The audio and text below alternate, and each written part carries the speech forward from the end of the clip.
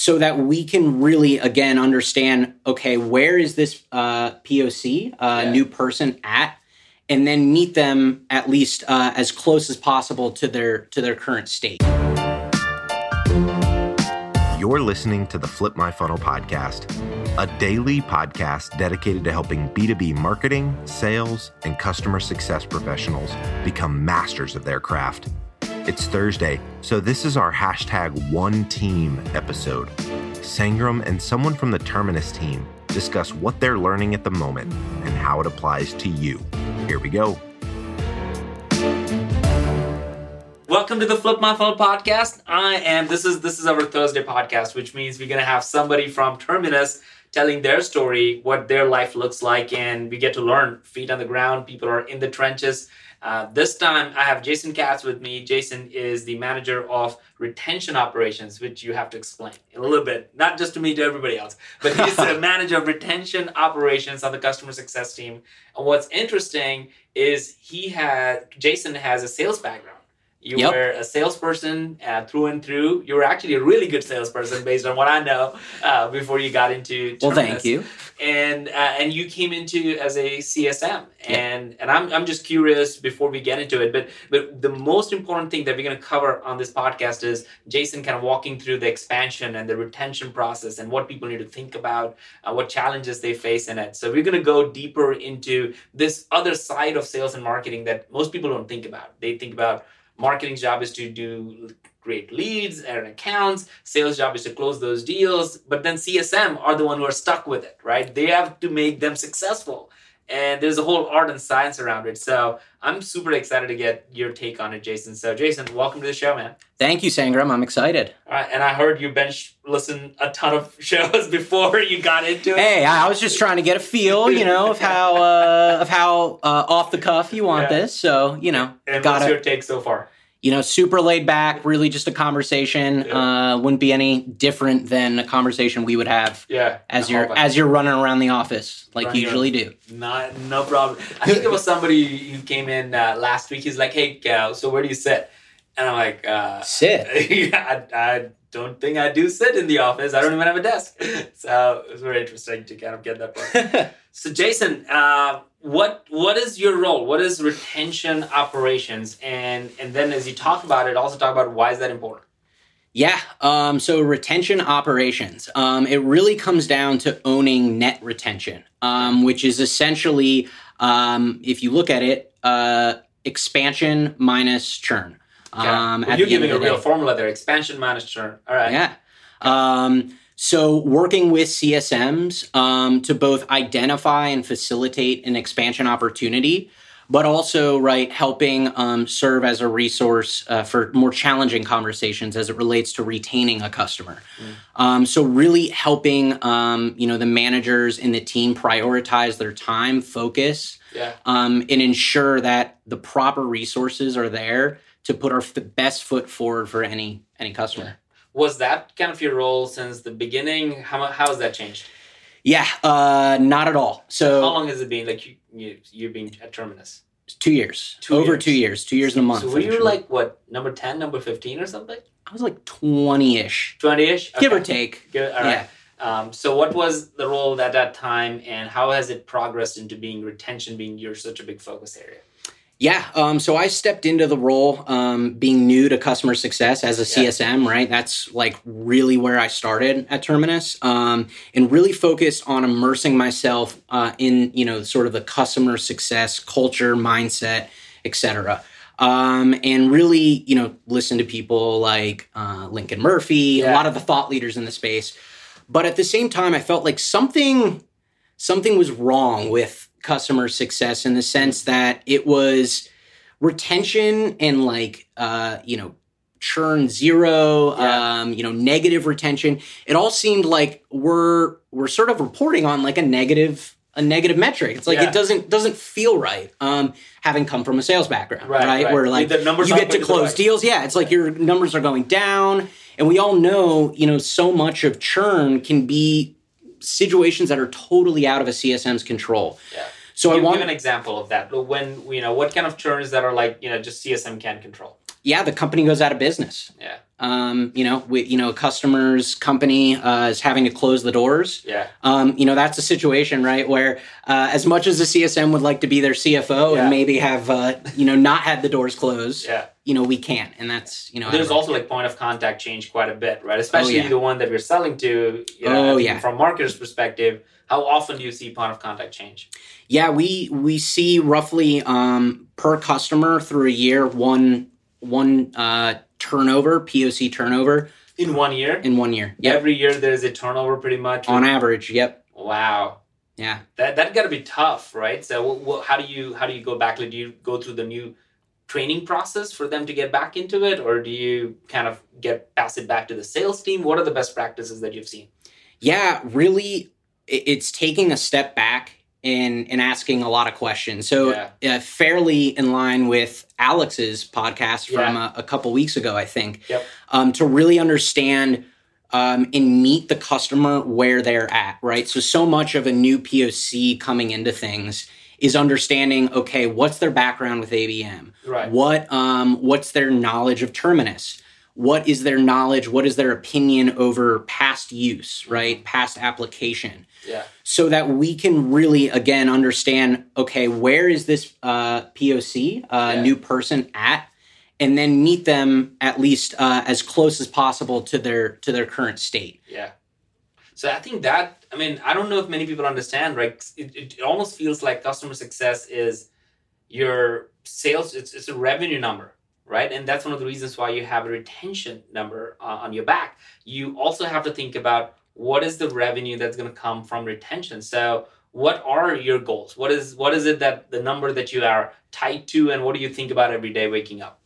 Yeah, it's about really driving, expansion, in the sense of upsell, cross-sell, working with different teams in an organization, which really, at the end of the day, ties directly into retaining that customer. Yeah. They go hand in hand. And so what really is most important, in my opinion, is getting as far ahead of a renewal as possible to understand, right, if there are challenges, how can we work towards fixing those challenges and put them on a track, right, where, they are going to be successful and they are then in position, right, to grow their business in partnership with Terminus. Yeah.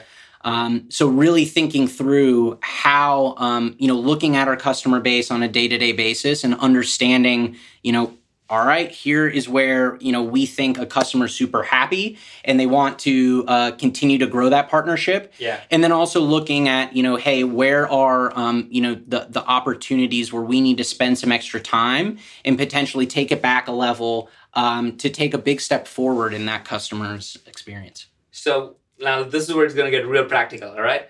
All right. Give me and the listeners an example where you lost. Yep. Right? Because I think people learn from lost opportunities and the lost deals more than the success, right? And a lot of people just talk about success. I want you to talk about the loss. Like, hey, look, we tried, we knew everything, we did everything we could, but we still lost. And what did you learn from it? Yeah.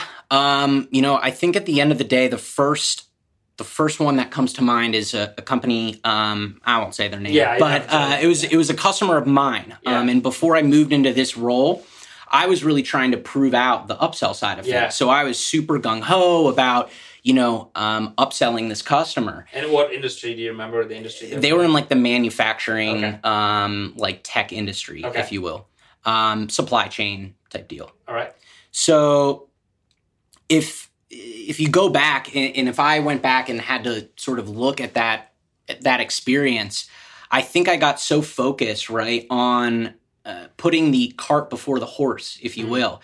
And so thinking back to my description about really retention being the main and success being the main driver and getting a customer to expansion, the success and the retention that piece needs to come first, right? The renewal. And in this case, I think by focusing so much on the upsell, that particular customer stopped using the platform. It became much more about the contract and the cost.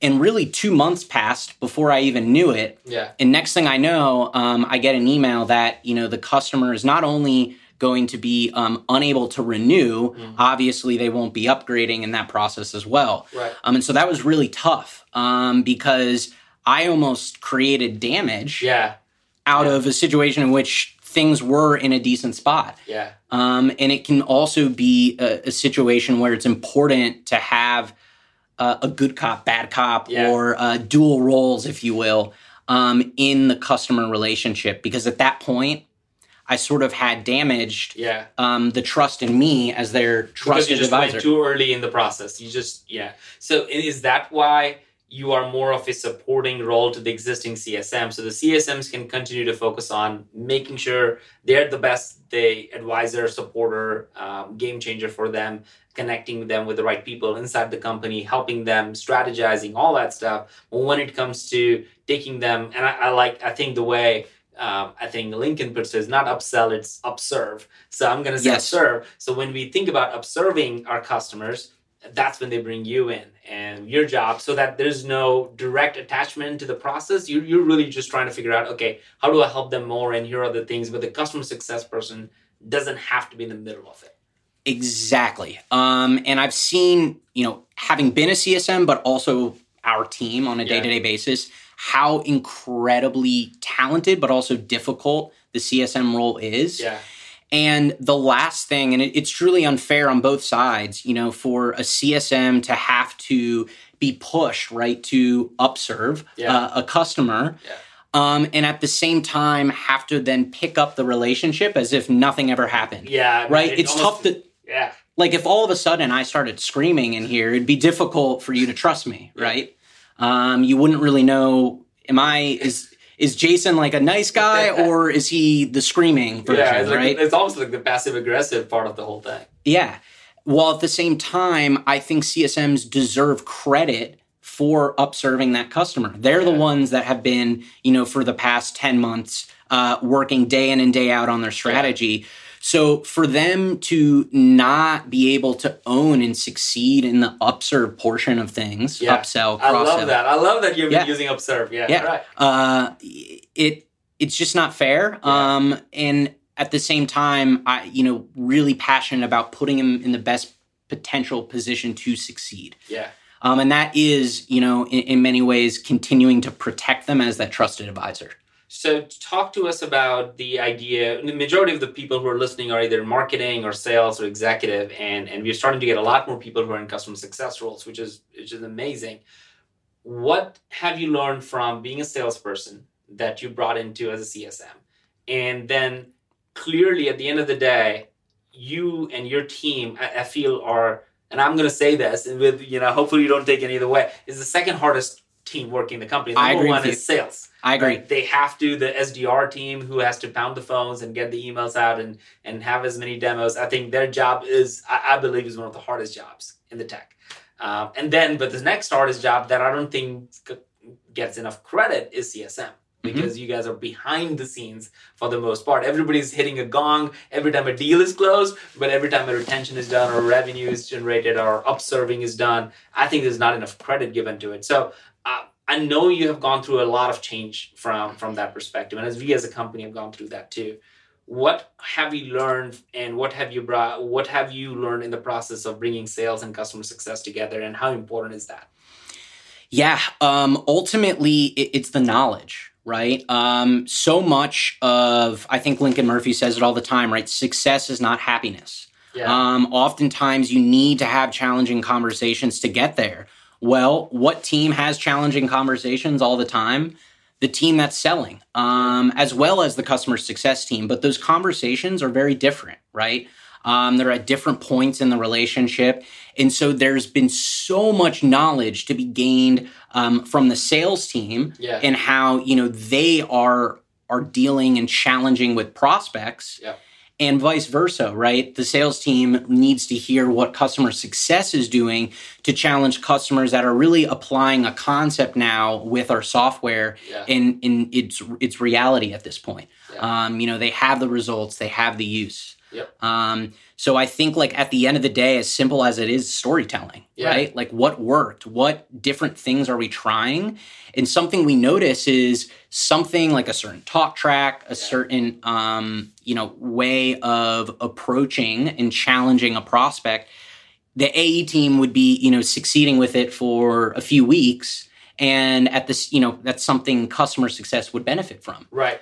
And so it was those types of conversations that help facilitate, sort of this joint approach that we take. Yeah. And it's been really cool to see, the progress and growth since. Yeah. Is that standard or is that something it's really hard to do? Yeah. It's hard to do.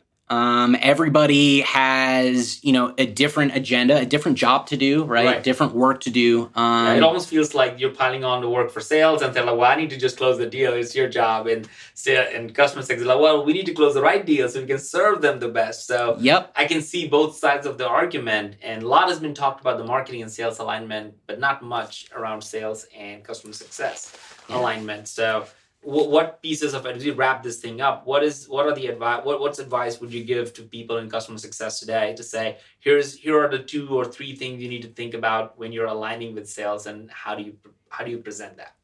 Yeah, absolutely. I think it's taking an approach of, it doesn't matter who is involved, right? We are going to do what is best and put the best resources in place for that given customer. And every customer is treated differently, right?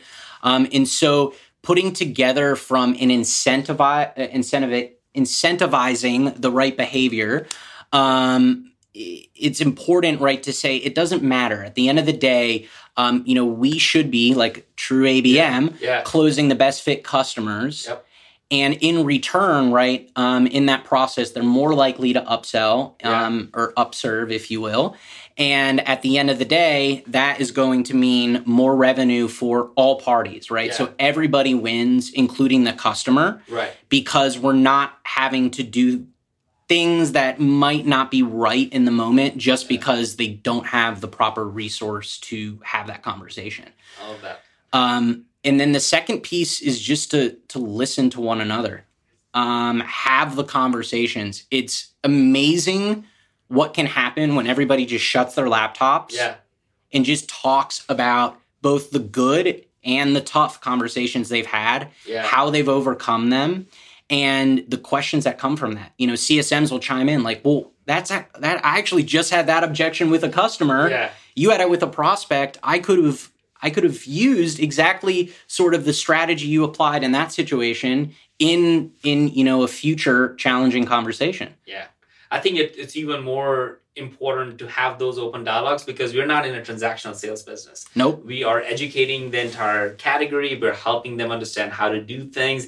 And we're learning as we're learning with our customers. It's not like we got it all figured out and covered. So I think that makes a lot of sense. So Jason, man, I'm going to try to wrap this up because you have a lot of really interesting things.